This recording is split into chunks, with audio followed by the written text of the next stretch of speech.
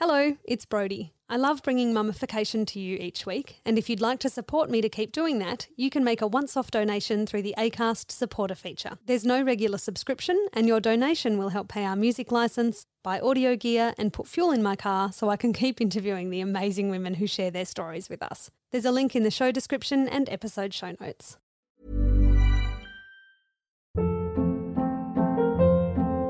Hold up. What was that? Boring. No flavor. That was as bad as those leftovers you ate all week. Keke Palmer here, and it's time to say hello to something fresh and guilt-free. Hello Fresh. Jazz up dinner with pecan-crusted chicken or garlic butter shrimp scampi. Now that's music to my mouth. Hello Fresh. Let's get this dinner party started. Discover all the delicious possibilities at hellofresh.com.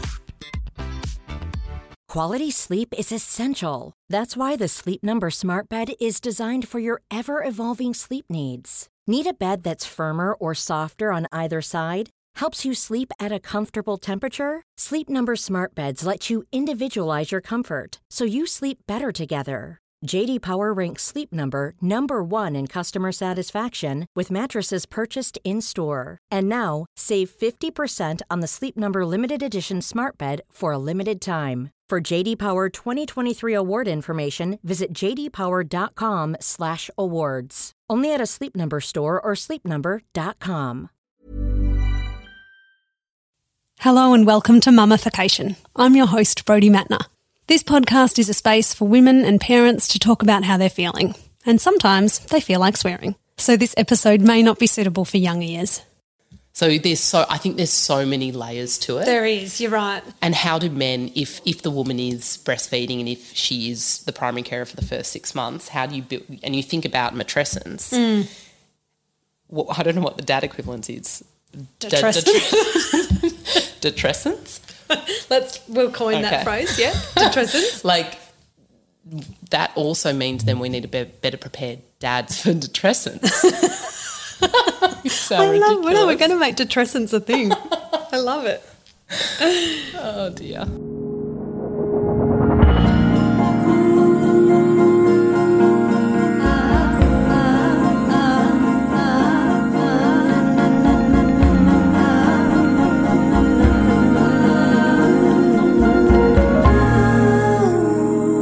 Today I'm speaking with Renee Barnes. You are mum to Bobby, who I've just met. Firstborn doggy, who might run in and out. And Hamish, 3.5, and Max, 1.5. Correct. Yep. Renee and I started speaking about motherhood and matrescence a couple of months ago. And since then we've sort of motivated and bounced ideas off each other, and I've found your drive and passion incredibly inspiring. Oh, thank you. Thanks for chatting with me. Oh, thank you for having me. If you were stuck on a desert island and you could take a meal, a drink and a personal item, what would they be? Look, I can't look past coffee. I love a wine, but we're going a piccolo. Okay. I'm a true Melburnian, so smashed avo on toast. I'm going the smashed avo. Smoked salmon. We're going all out. So a poached egg. Yeah. Because I had 2 pregnancies where I wasn't eating poached eggs, so we have to catch up on that. A little bit of goat's cheese would be nice, and some dukkha on top. Do you know, fun fact, you can have Meredith goat's cheese when you're pregnant? Are you telling me this now? You're just destroying me. I know. I found out when I was pregnant with June. Oh, that is brutal. 2 pregnancies without Meredith's goat's cheese. Yeah. That's not cool. And what would I take? I had a big think about this, and I don't know if I'm being cheeky. I would like a blow-up boat because I'm going to go nuts if I'm sitting on an island by myself for too long. So I need to be able to explore. Okay, that's good. Is that okay? Yes. Okay. Yeah, that's really thinking outside the box. I would like to start with your personal story. Yeah. And how having kids changed your career. Okay, yes. I guess professionally I'm a people and culture manager, so just short of 20 years of experience in that space. And I started my business, The People Paradox, 7 months into my first maternity period.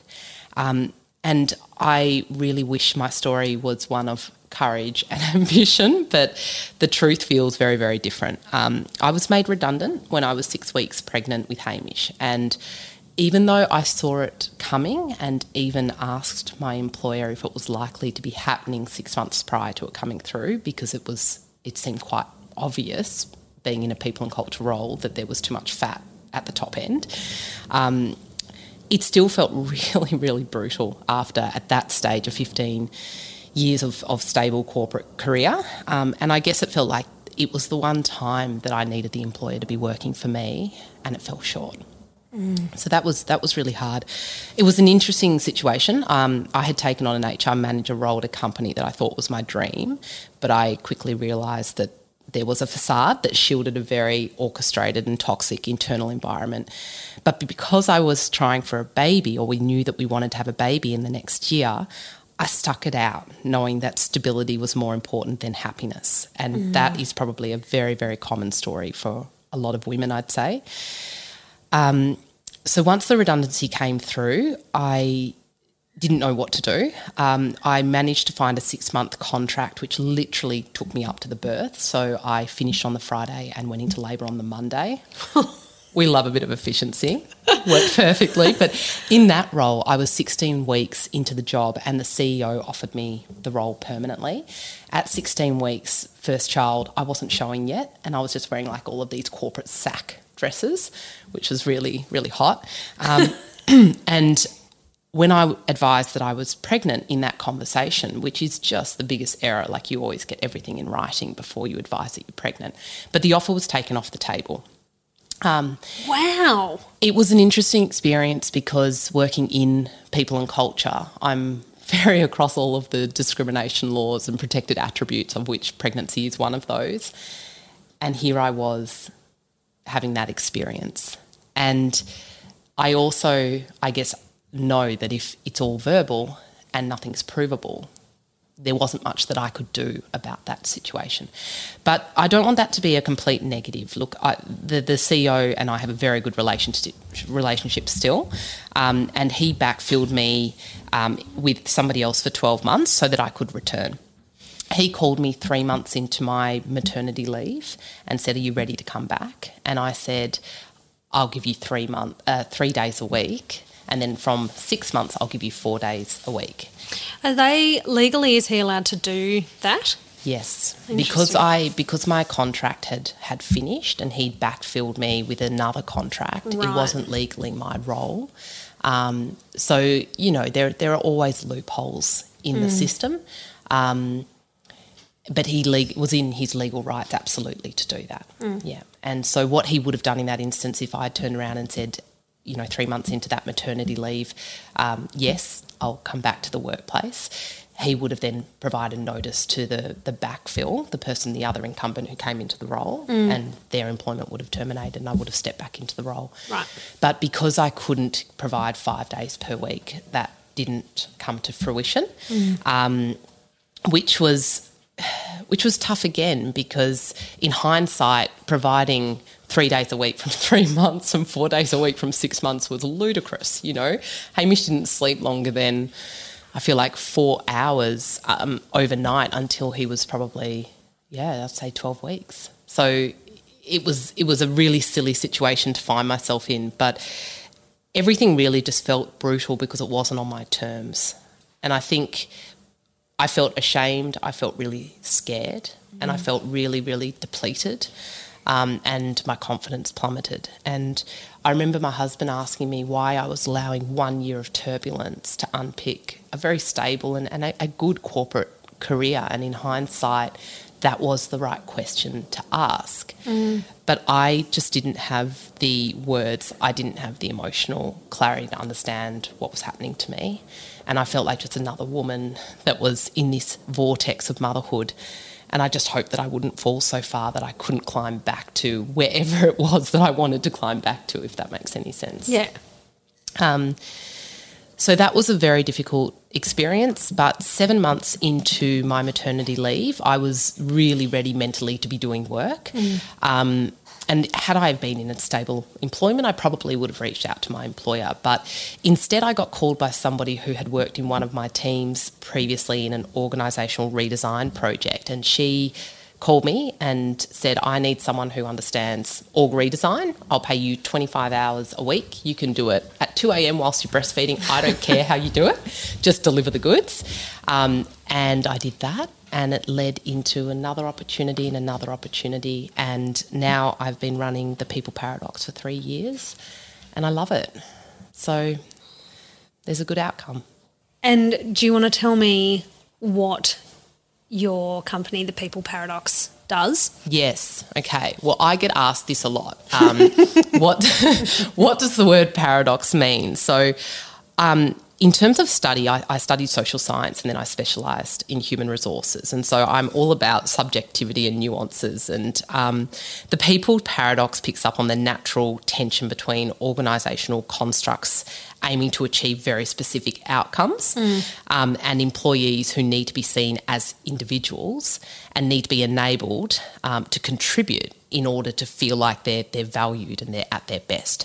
So the People Paradox is a people and culture consulting business where I work with small to medium-sized businesses in particular, building up their fundamental HR practices and then enhance programs to achieve higher productivity, engagement, retention out of their staff. But I guess my ethos or my approach is recognising that if people are not enabled to bring their whole self to the workplace, then you're not getting the best out of them.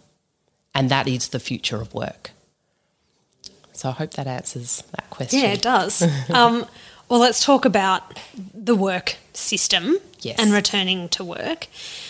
Do you think the traditional work system is set up to support mums returning to work? It's a huge question, and I think firstly the 9-to-5 workday was introduced by Henry Ford in the early 1900s and obviously catered to men's lives and measures of productivity of that time. Over a century later, the workplace looks and feels very different. We know that, but some of the traditional work systems still underpin our legislative framework, our expectations and our constructs, and I think that's where we have a big problem.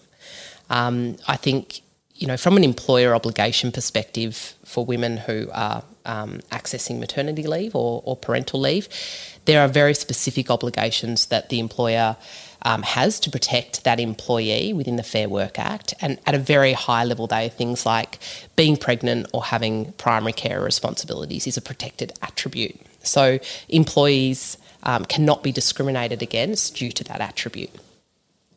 Employees have access to parental leave for 12 months and they can request a further 12-month extension from their employer.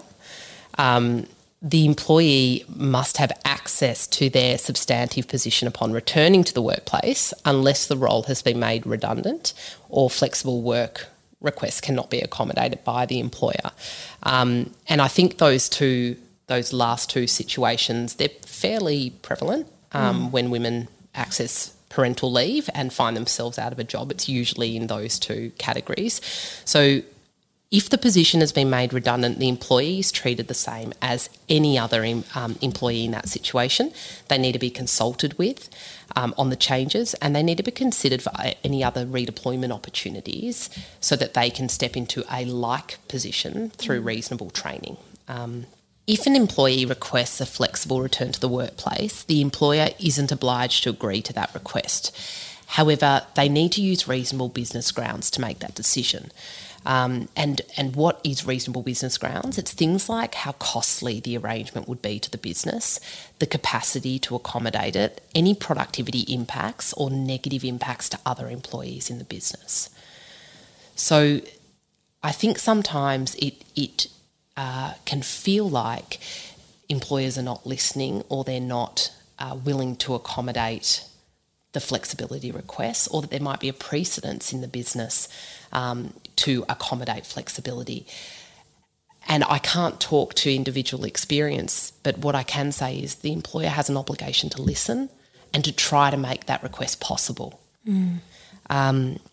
Different employers have very different approaches and precedents to supporting returning parents, and we have definitely come a long way in the right direction. However, my motherhood experience and the experience of meeting my friends still leaves many women feeling like second-class citizens, trying to the words I use is contort themselves to fit into traditional ways of working, which is not sustained. And especially as our lives become busier and busier and busier, it becomes too difficult. And so we opt out. So what are some of the significant barriers that exist? A really obvious barrier is the physical attachment to our children as a primary carer. And we've talked about this a little bit. When I was pregnant, my husband and I discussed potentially sharing the primary carer role in the first 12 months, with me returning to work after 6 months so that I could breastfeed and do all of those things. When the time came, I was really mentally ready, but I was breastfeeding, and by then Hamish and I had established a really good routine that provided us with some sleep, not a lot of sleep, but it was worth everything. And the thought of disrupting that and going back to, I guess, what I call survival mode, I hyperventilate at the thought of going back into those days where there's sub 2 hours sleep overnight, the anxiety that comes with that. Martin was working in a male-dominated environment, and for him to request to take parental leave was a really huge cultural challenge. And he would have almost been the poster boy for flexibility within that organisation. And so, that didn't happen, and the cycle continues. I think exclusively breastfeeding is another really obvious barrier, although nuances within this are a little bit more complex. If you are breastfeeding and your baby won't take a bottle, but you want to return to work, it's very hard to shift that situation. I think framing breastfeeding as a choice that mothers make, especially with the pressure that it puts on mothers to breastfeed, in our society, isn't fair. And there are so many complexities. So, employers can do things like they can offer breastfeeding rooms, fridges, blinds to be put up for privacy in an office. There are workarounds to make that possible. However, a barrier I found in my research is that a lot of employers don't make that obvious to employees. They don't offer it. And so it's up to the employee in that return to work conversation to say, is this possible? And for some women, that's really embarrassing. Yeah. Can I take my ridiculously loud breast pump and book out, different meeting rooms for 15 minutes at a time and walk around the office holding my ridiculously loud breast pump? Come on. Yeah. It's too hard. There are women that do it, but it's too hard. And we'll talk later about how there is already so much for you to think about. Yeah. And then when you return to work, it's an extra layer. Yeah. And so then for you to have to manage things like breastfeeding or pumping on top of that, and for that to be your responsibility when you return to work, it's just, I can see why that would just be too much. Hard. And it's things like, I had 4 rounds of mastitis across my 2 children because my milk supply I honestly could have fed a small village. It was and empathy and to women who want to breastfeed and can't. I don't say that lightly because I know that can hurt, but that was my situation and it was horrible. I was just this massive leaky cow. So the complexity was, if I was 15 minutes late for a feed, I was going to explode or I was going to get mastitis again. And anyone who's had that knows it's pretty scary stuff. Fear of God. It's horrific. It's horrific. Yeah. Why do employers need to do better, and how would that benefit not only employees? It's okay. Martin's having a meeting. Sorry, my husband's coughing in the other room. Everyone's working from home. And how would that benefit not only employers but employees as well? Yeah. Well, I think firstly, employers have a duty of care for their employees more than they ever did before. Whilst it appears in our legal framework, it has become more prominent in our people's strategies as employees' expectations are very, very different to what they used to be. Employers now realise the value of recruiting, engaging and retaining talent, or they should, to achieve their employer needs and to enable employees to become a whole person at work. So we used to talk about work-life balance a lot, and now we talk about work-life integration. And, COVID has really applied a magnifying glass on that exact topic. ABS data tells us that 2 in 5 employees are parents. By taking on that duty of care that already exists in our expectations, employers have the most fantastic opportunity not only to do the right thing by their employees, but to be an employer of choice and to create a competitive advantage. So this is a win-win scenario. There are an incredible number of fantastic people programs that do exist out there. But as I said previously, my research has revealed a lot of the time employers don't promote what they're offering, or the options are not visible to parents leading into the return to work conversation. And we all know there's a real fogginess that some, and I'm going to talk to mothers, some mothers experience whilst they're off work. So coming into that return to work conversation prepared and aware of what your options are, and having thought about what routine would work with those options or how it could be possible is in my opinion, a huge missing piece in the puzzle, and would help us, achieve much better outcomes. A lot of programs that are out there are things like paid parental leave, buddy programs, coaching programs. There are now a lot of parent networks out there. Paid superannuation is becoming more and more common. Keeping in touch days is a legal requirement. Reinduction is something that all employers should be doing, especially at the rate of change that we're seeing. Job share scenarios are more prevalent, although I'll touch on that in a moment because they're fraught with issues on occasion. Part-time, flex time, the list just goes on. So something that I think a lot of employers could do better is actively measuring the experience of returning parents through a survey or something similar, so that they're putting in place the right programs. They're not investing in programs that are actually not doing what they want them to do. Yeah. Creating flexibility that works is a real challenge for employers, and I'd love to see more employers breaking down the ways in which they work into what I say bite-sized chunks through job redesign projects. It's important because you can put in place the best, really good practices, but if the flexibility practices are not aligned to strategy, they're not aligned to culture, the employee accessing that flexibility will always be made to feel like they are a problem, they're less committed, and an inconvenience instead of what they actually are, which is a superpower. A quick example, I'll touch on the job share arrangement.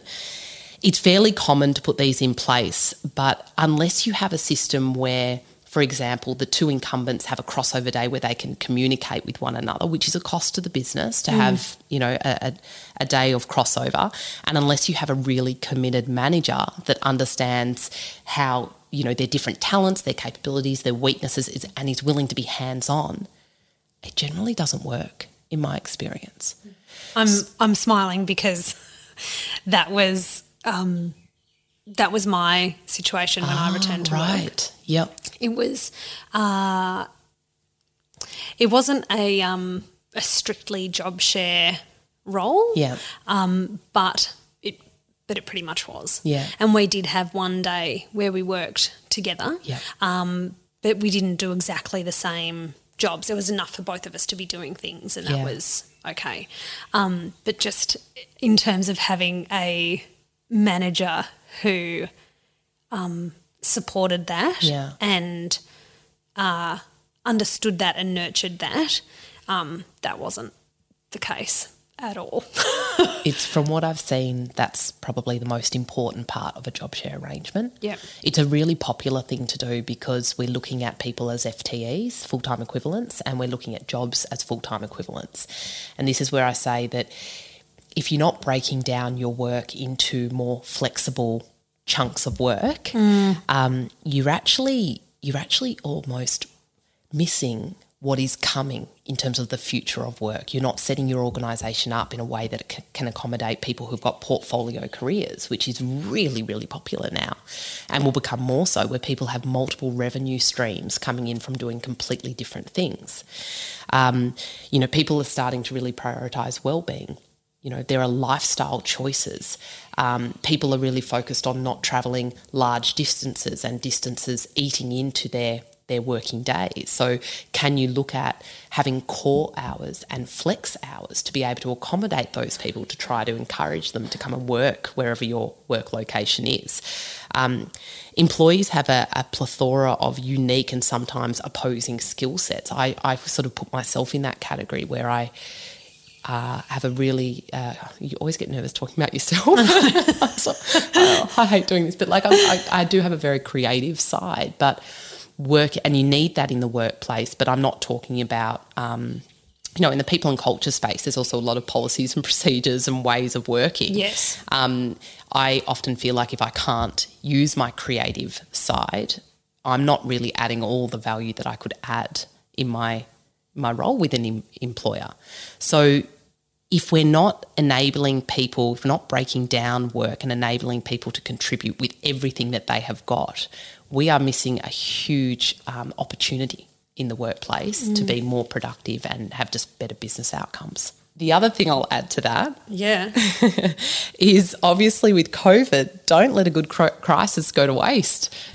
Is that being way too positive about a really horrible situation? No, I think it's go on. Okay, I was just going to say COVID has been a huge magnifying glass for these issues that we're talking about, and almost the perfect disruptor. So it demonstrates that flexibility and productivity don't have a linear relationship. And I hope that employers are learning and maximising on that experience. During COVID, Deloitte reported that 65% of women increased their domestic labour compared to prior to the pandemic. And that's staggering. That's frightening when you think about the mental load and you think about, what somebody is worth if we were to break down work as being equal. Yeah. And now social media is alight with what's been termed the Great Resignation, which brings to light how many women have needed to walk away from employment during this period. It's a tight talent market. We're seeing a pre-GFC talent market, which is basically saying there's not a lot of people out there, and people who are perhaps in the passive market, which traditionally has been the better market to go to because they're usually quite talented people that you need to entice into your organisation, that passive market is just not there. And the research is telling us it's because people are exhausted. So if they're not, they might be interested in new opportunities, but the idea of needing to start afresh and to potentially do it from home is just an exhausting concept. So employers need to learn that flexibility is the way forward and start leaning into this.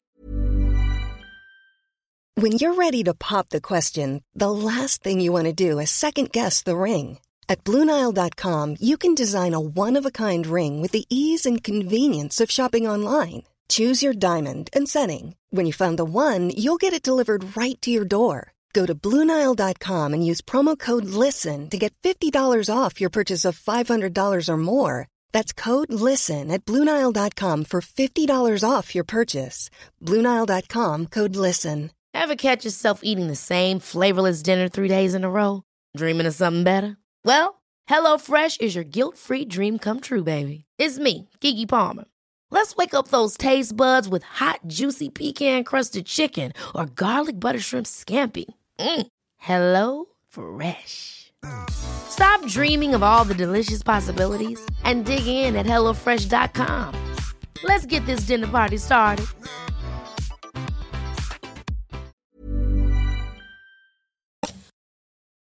Something that's come up a couple of times in a few different episodes is women, and I'm generalising just based on conversations that I've had. I know that this isn't the case for everyone, but the women I've spoken to don't want to do less at work, but they want the flexibility, or we really need more flexibility. You know, someone.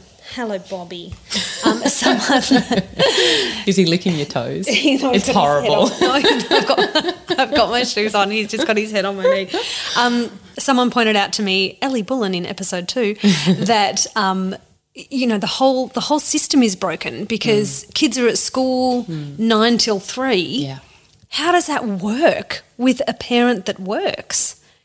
doesn't. It doesn't. And, you know, you look at the number of women who are graduating from university and you look at their career trajectories and you look at when, you know, it's ridiculous. I pushed myself into a senior management role by the age of 30 because I knew I'd seen enough in the people and culture space that if I wanted 2 children, I was going to have a 5-year, I don't know, hiatus. It wasn't necessarily that I wasn't going to be working.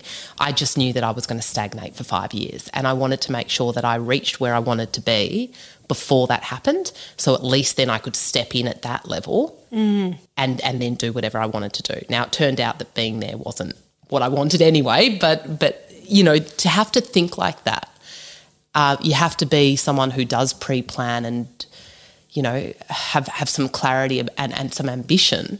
And there are a lot of people who thinking like that isn't the way that they are, the way that they want to be, or the way that they should be. It's a really sad state of affairs. And have you looked into why and how that's different for dads? Look, I'll be honest, a lot of my research has been focused on mothers, and the reason is that 77% of women take on the primary carer role. Yep. And I guess due to my experience, that was what I've lent into. And I'm also working on that new program that I've mentioned to you as well, which I hope to be rolling out next year, and I can touch on if it's relevant in a bit later on in this. But I do definitely think that the dad's experience and same-sex couples' experience is incredibly important. We know that in general the role many dads take on is to provide for families, to earn money and to enable the mother traditionally to care for the child. Now, you know, there's a pressure I think that comes with that for dads about earning money and being that breadwinner. And I also think, you know, the government provides dads and partners with 2 weeks of paid leave upon the birth. And many employers exceed that, enabling dads to have more time at home. But I would love to see every employer offering dads the ability to work from home for 12 months in a flexibility arrangement. Hamish was born pre-pandemic. Obviously, the most incredible thing to have a child. So I never want anyone to feel like I'm negative on that. I feel like sometimes it's very easy to lean into the negative. There's so much joy, but it was one of the loneliest, most isolating, most terrifying times of my life. And Martin would come home and I'd be like, there's your child, you know. He hadn't even got off the bike and I was like, there's your baby, take him. I need a shower. Whereas Max was born in June after the pandemic, similar to... Same as June. June, My yeah. June. Your June. June. Born in June. And Martin was at home. Same as Leaf. It was the best thing. Like, I can't even describe. I feel quite teary now. It was just so different. I wasn't lonely. I had help. I could go to the toilet without a baby sitting on my lap. And I know all of that sounds really simplistic to people who might be listening. But no, but that's your existence every single day. Every single day. And if you are somebody who has hobbies and you are creative, or you know, I needed a lot of time to myself. I like to think and I like to ponder things. Why did you have kids? I ask myself that every day, bro. You know, and yeah, to be by yourself with a baby, it's matrescence. You know, it's a really, really challenging time. So I don't think I've really answered your question, but more work needs to be done in this space. Yes. And also, I guess, from an employer perspective, you know, same-sex relationships are now, thank goodness, part of normal society and embraced and celebrated in the way that it deserves to be. You know, our neighbours are two males, and they've got a little baby, and mum is in that relationship and in that life as well. And so they've almost got 3 parents. Amazing. What a great ratio. And I talk to them about that. You know, I say, this just is the best thing ever. Yeah. So my point is that, once again, employers need to be asking themselves, you know, one really healthy question. You don't have to revamp everything straight away, but one really healthy question is, if we did one thing different that supports women, to return to the workplace in a more considered way, what would it be? Just one thing. If we were to make our workplace more parent-friendly, what would that look like? Just one thing. If we were to build more inclusive practices and recognise that the traditional way that the family looks is changing, how would we accommodate people in that situation and make them feel valued and respected? You know, they're pretty basic questions. I run some gender equality workshops with some of my clients, and they're the types of questions that we ask. We're not trying to do anything radical, but we're trying to make changes incrementally, month by month, 6 months by 6 months, to look different year on year. And I think that's the starting point. I imagine that for some corporations where this, ways of doing things are really ingrained, that little steps like that feels achievable. Definitely. Or maybe achievable is the wrong word. It feels like you're not really shoving it down their throats. Do you know, I could geek out with you on this for a really long time. Like, okay, so the thing about changes like this is if you make them their own thing, often they're not taken seriously. But if you look at your standard business practices, the things that happen anyway, and you say, how could we change this? I should use an actual example, shouldn't I? But how could we change the way in which we, do this business activity to be slightly more parent-friendly or just more inclusive? Let's use the word inclusive. That's when it actually gets owned by managers and it gets owned by other employees, rather than making it like the culture club, that thing on the side that nobody takes seriously, but we have to tick the box and have it, so we're going to do that. Everything has to be integrated, and it has to be looked at from systems, symbols and behaviours of work, which is what formulates culture. And at the end of the day, culture is, what we accept and what we don't accept consistently over time. That's what culture is. So let's ask ourselves, what are we accepting and what are we not accepting, and how can we change our practices to be more inclusive? I feel like talking to you is like being at uni. That is not a good thing. No. Oh dear. No, in like a... I need to lighten up. No, not at all. In like a, I really feel like I am learning something. Oh, that's so kind. But I've had this experience with you before. I get off the phone from you, I'm like, oh my God, Renee's so smart. No, I wouldn't say I'm smart. No, but it's great. It's really nice because oh, hello, Bobby. Because I don't study, and I don't really wish to study anything else. That may change, but I doubt it. And so I really enjoy our conversations because so nice. You know so much about things that I know nothing about, and you explain it. I don't know if you can hear Bobby licking my hand. And you explain it in a really... Come here, you can sit at my feet, Chucky.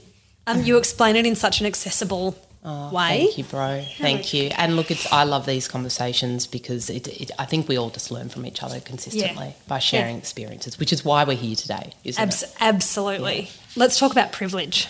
Oh, yes. Do you want to? Should we just leave it? Yes, I want to. This is just hard. So you once told me that throughout school you were told that you could be or do anything that you wanted. Yeah. And then you grew up into adulthood believing that. How did that change for you when you became a mum?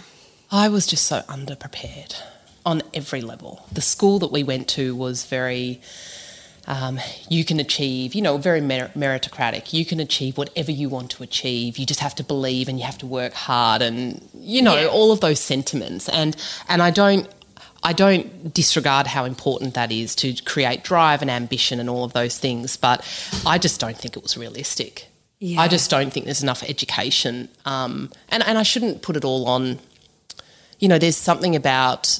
There's parenting, there's educational institutions, and then there's you being interested in life, and that you formulate your ideas and your understanding of the world through those different learning opportunities. But so much of that comes from the education system that you're brought up in. Yeah.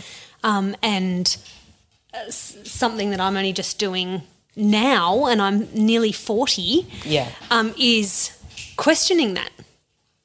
questioning some of the things. Yeah, and unpicking it. Yeah. Yeah, I thought I was getting a teddy bear, and I wasn't completely naive. Like, I knew the teddy bear could bite me occasionally, but I thought it was this little thing that I was going to mould, and I was going to, create the right type of conditioning and enable to be the most incredible human being, which I still aspire to. I haven't quite given up yet, but it's challenging at times. And I was really given the rudest alarm clock you've ever met in your life. And in terms of privilege, can I shout out to another podcast? Is Please, that appropriate? yes. I absolutely love Adam Grant's Work Life, and there's an episode on how to build an inclusive workplace. And the line that sums up, I guess, privilege for me is your life has an advantage because there is a disadvantage that you don't experience. And when I heard that, I think I might have cried. I would have been driving because I only give myself the lovely opportunity to listen to a podcast in between picking up the kids or going to work. My life had an advantage before kids, and I was completely unaware of the disadvantage. And I guess that's part of matrescence, is so much of you gets taken away, and that transformational experience that women go through. Has that touched on... Can I share a story? Please. And I've told you about this, I think, in the past, but I have a physio that I see for women's health, and I'll talk about that if you'd like to hear more about that as well. It's all part of the story. And I was talking to him, and he's of African descent, and he asked me a question when he found out that I work in people and culture. He said, how do I prepare my daughter for the world that she's stepping into? And I felt like crying, because we had just been talking about, the experiences he had had from a race perspective all of his life, and the disadvantage, and, just a casual physio appointment this was, by the way. I'll go to the physio and relax a little. Have some time out. But he was just beautiful. He opened up and he was sharing his experiences and challenges, and then he slammed that question down. And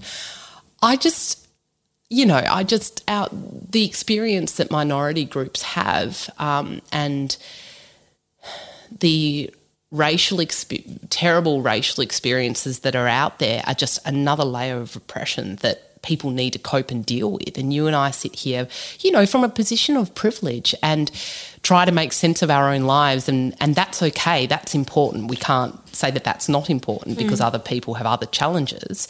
But when he asked me that, I just wanted to cry and roll up in a little ball, because I don't know the answer.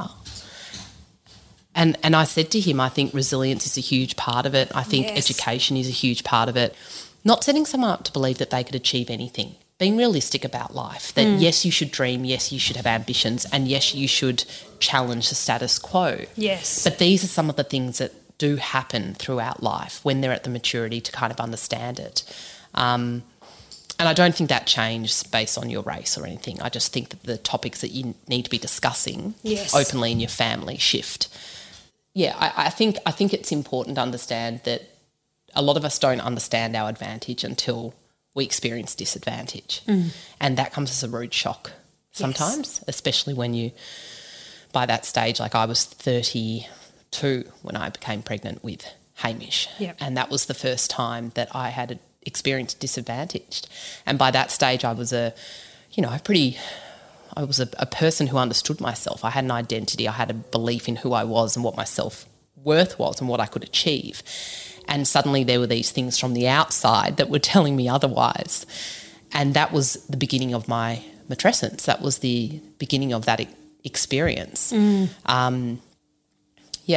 I don't think that it's necessarily something we can solve. It's just... But do you feel like if there was more of a constructive conversation during school, or even in like prenatal classes? Yeah, I think so. Look, I think we have to do that. Yeah. Whether it's, whether it hits the mark or not, I think we have to start doing it. Yeah. But, I was talking to someone the other day, one of my clients, and she's pregnant with her first due in January. and I was asking her how she was feeling, and she was talking completely about the birth. And that was me, yeah? Yep, so me too. You know, I was so focused on what that experience was going to be like, and I'm laughing because the experience with Hamish was horrible, like in that it was a 29-hour labour, and it was it was a hard experience. Whereas Maxie was like 6.5 hours, didn't need even Panadol, you know, that was fine. And I'm laughing because I can't believe I'm admitting this, but I just watched Save the Last Dance. And during my labour with Max, I was like, it's just one hoop at a time. Like literally it's just one push at a time, and that's what got me through. But anyway, that's not constructive or helpful. So I think it is about educating people about the changes that could happen in their life, but I personally think it's more about what we do once that baby does arrive, because I think a lot of the time women maybe not in the position to understand it, hear it, cope with it, process it. Absolutely. And with all the hormonal shifts that happen around that time, which, you know, you've touched on in other podcasts, it's a lot. It's a lot. Yeah. We touched on before that there's so much to juggle as parents, and then returning to work is just one of those juggling balls. So what do you think underpins that matrescence identity shift that women go through when we become mums, and how does that link to returning to work? I'll share my story in this space because it was not something that I was aware of. The first time that I heard the word matrescence was when you used it on one of our phone calls ages ago. Yeah. And I was like, what's that word? I've got to look into that. So I mentioned before, you know, I'd probably say that I was in that category of sleep anxiety. You know, I didn't have postnatal depression, but definitely postnatal anxiety because of a lack of sleep. I still shush Martin at night time and it drives him nuts, and I still do it. You know, I mentioned I had 4 rounds of mastitis, but all of that has been manageable. The biggest hit for me has been my pelvic floor, which is totally like embarrassing, taboo. But 1 in 4 Australians suffer from poor pelvic floor health. Why is that relevant? Exercise was a huge part of my identity. All through school I did a lot of exercise. My physical health was almost a fuel for my confidence and my self-belief and my happiness. And, you know, I was walking, before I was pregnant with Hamish, I was walking and running about 30 to 40K a week. I used to run into work, which would gear me up for the day, deliver, and then I'd walk home from work to unwind, so that, as you can tell, I can get a bit deep and analytical, so I didn't completely overwhelm Martin when I got home. And in hindsight, it was that exercise that was giving me mental clarity, a lot of focus, and it really drove, as I said, my self-belief and my self-worth. So when I discovered that I had a hypertonic pelvic floor... What's that mean? So hypertonic just means that my pelvic floor muscles have always been on.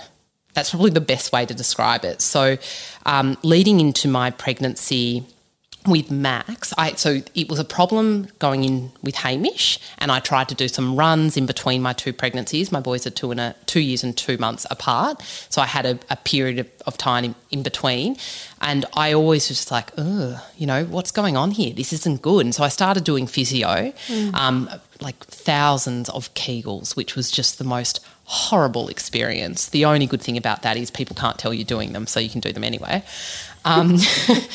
But it just means you're always on. So leading into the pregnancy with Max, my muscle got tighter and tighter and tighter and tighter. It often can lead to prolapse. That didn't happen for me, which I was very fortunate, but I certainly had issues in that space. And instead of doing a million Kegels, I should have been getting a heat pack and putting my feet up. But who knew? Yeah. Right? Yeah. This is what we're talking about. Who knew? So this has been probably one of the biggest things that I've grieved for in my whole pregnancy and motherhood experience. It's had a ripple effect. So no exercise has meant my identity became really shaky, partnered with no space for personal hobbies, and I just felt like a shadow of my former self, if you like, and that impacted my confidence. So it started me thinking about when you're depleted in one key area of your life, what does that mean for the other key areas, and how does it reframe those other key areas of your life? And in particular, what does it do to your confidence, your identity, and your clarity? When I spoke to friends about the challenges of returning to work, I found that they would be talking about returning to work, but when I unpicked it with them, it was underpinned by other things. So, for example, maybe the support at home wasn't great. And so they couldn't fathom how they could return to work because they were the primary carer and there was no flexibility or an open dialogue with their partner about the support that they needed. They felt that they were failing in the mum role and they didn't know from a social expectations perspective, and they didn't know if they were going to put work into that mix, how were they going to cope from a failure perspective once again, that pressure. Then there were big considerations like having a second child. What's the point in going back to work when it's so hard already and I'm probably going to be off again in 12 months' time because we want another child? The physical logistics of turning up every day, and that list just goes on and on and on. So it forced me to reflect on my career as a people and culture manager, how business managers, people and culture professionals facilitate that process and enable parents to not only participate but to thrive at work. And as you know, I've been working on a program called the Contours program. Yes. Are you okay with me talking about, please about do. that? It is in relation to this question. Well, it's how we started chatting. It is. Because a mutual friend of ours said, you guys have to talk to each other. Thank goodness she did. I know. And so please. Okay, so the program is aiming to support parents and employees to establish more meaningful, productive and positive return to work outcomes. But the program extends beyond boundaries of work. So as a product, it will be 2 portals, one for employers, one for parents. And whilst there are important sort of linkages across the two programs, they also operate in isolation, and they're designed to really work as a choose your own adventure in recognition that each experience is nuanced. So for the primary carer, the program moves beyond work life by covering home life, a sense of self, physical health, emotional health, social and cultural expectations that impact on confidence, identity and clarity, which in turn shapes what we're willing to ask for, what we're willing to negotiate on, what we're willing to accept, and the way we present during that return to work experience. It takes women from feeling overwhelmed to educated and accepting their situation. You know, I know you've been using the word, I think it's surrender. Yes. Yeah, I'm reframing to accepting. They mean the same thing. To feeling motivated and, you know, ultimately to be fulfilled. But that is a stretch. That takes time, I think, to get to. For employers, the program normalises the challenges that come with supporting employees returning to work. And I want to just highlight that can be really hard for employers to do.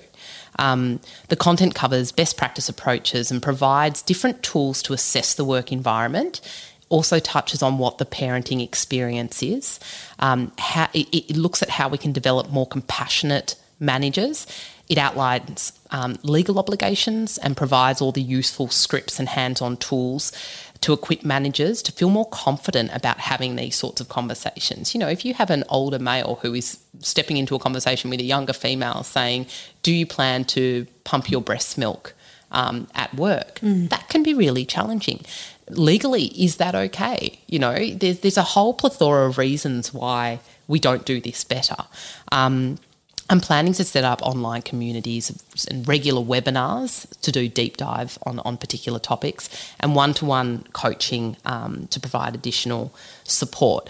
So the program is all going to be broken down into bite-sized chunks that fits within nap time or lunchtime because that's how we consume information. Yes. And if I can do a really quick shout out, if there are any clinical specialists out there who can relate, or just any specialists that can relate to what I've just talked about who'd love to become involved in that program, I am would love to hear from you. I'd love to have a conversation.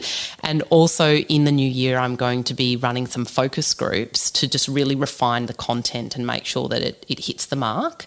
So focus groups with employers or employees? Employees. So in the first instance, I think the rollout will be with mothers, because I think that I need to absolutely nail that program in order to make it effective on the employer side as well. I have a bunch of people who can, amazing. Talk to. Amazing. I would love to talk to them. I'd be deeply appreciative for their involvement. What's really come out of this conversation for me is that we need to stop, and like you said earlier, we need to stop saying, work-life balance as if they're these two completely isolated things. Yeah. And we need to be able to look at it all as a whole. Yeah. Because one affects the other and both are affected by everything else that happens along the way. Yeah. And our life can't necessarily be broken into two different spaces. Absolutely. And two different spaces that are completely inflexible on time. And that is it, bro. I just have a new client that's coming on in 2 weeks' time, and the conversation I had with them right from the get-go is I used to start at 7 a.m. and I used to work all the way through to whatever time I had to knock off. I can't do that anymore. I just can't do it. So my workday starts at 8:30 and it stops at 4:30. I pick up my children, I care for them, I put them to bed, and I do another hour in the nighttime. Yep. And that's how I work now. And that client's like, that's no problem. Of course that'll work.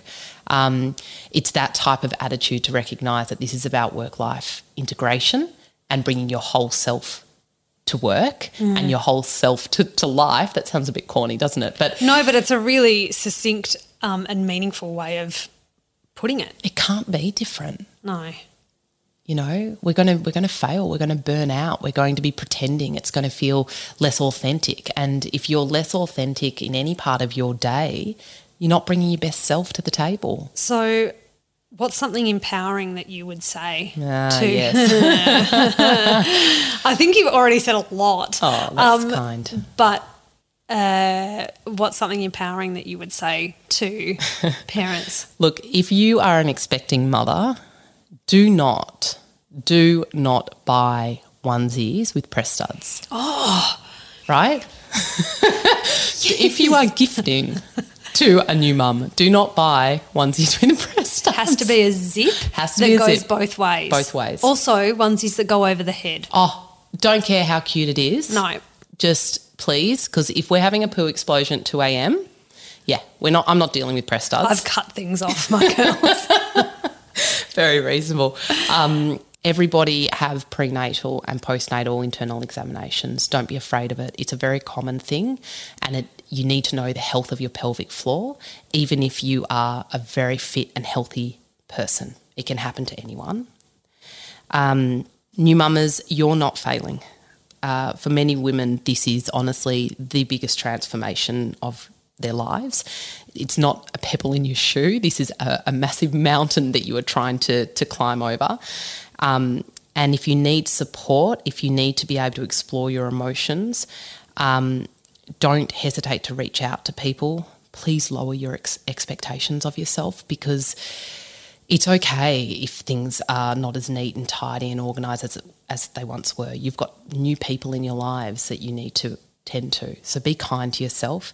Reach out to your real networks, to the people that know and love you. And, my measure of that is who can I do some really ugly crying with? Yeah. Yeah. That's who we're talking to. That's who we should be reaching out to. Social media is not your friend. Social media has information at the tip of your finger, and I really get that, and I get that if you're desperate, and especially if you're sleep deprived. And it's if it's convenient. 4 a.m. Yeah, and if it's 4 a.m, and I get that it's escapism, but just remember in school, primary school, people used to tell you to hold up your hand and be like, you need one person for each finger and your thumb. Yeah, and that's your it had a name like your trust circle or something. It still applies, right? Yeah. You need 5 people. You don't need 5. You need people in your life that are authentic and that know you and that care for you. I'll never forget when Hamish was giving me sub 2 hours overnight sleep, and I was at mum and dad's and it was coming into the night time, and I started getting shakes, and they were like, oh, you better get home to put him to bed, and I just broke. I completely broke because I was so scared about going home and going into that lonely night and knowing I wasn't going to get any sleep. And my parents hadn't realised that, because we don't show people. They didn't realise what was happening to me. And the moment they saw it, Mum looked at me and she said, right, I want to see you 8 a.m. tomorrow here. And for 3 weeks I went over to their house. I don't know if it was daily, it might have been, and I slept for 6 hours. I only woke to breastfeed, and they looked after Hamish. And I just got myself up again to a point where I could think about a new routine, think about how to change this problem, this cycle that we were in. So you need to reach out to your networks and be vulnerable. That's probably it. I've said enough. I'm done.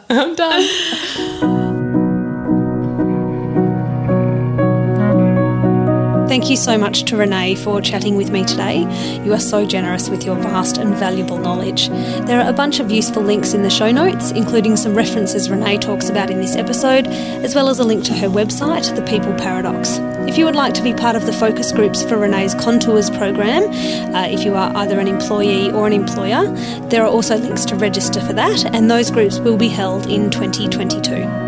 Mummification is produced and hosted by me, Brodie Matner. Our beautiful music is composed by Ben Talbot Dunn. If you're enjoying the show, please rate, review and subscribe.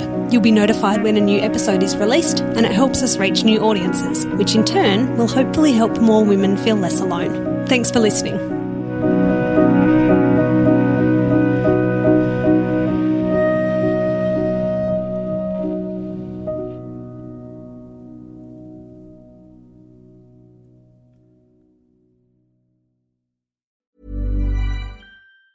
Mom deserves the best, and there's no better place to shop for Mother's Day than Whole Foods Market. They're your destination for unbeatable savings, from premium gifts to show-stopping flowers and irresistible desserts. Start by saving 33% with Prime on all body care and candles. Then get a 15-stem bunch of tulips for just $9.99 each with Prime. Round out Mom's menu with festive rosé, irresistible berry chantilly cake, and more special treats. Come celebrate Mother's Day at Whole Foods Market. Ever catch yourself eating the same flavorless dinner 3 days in a row?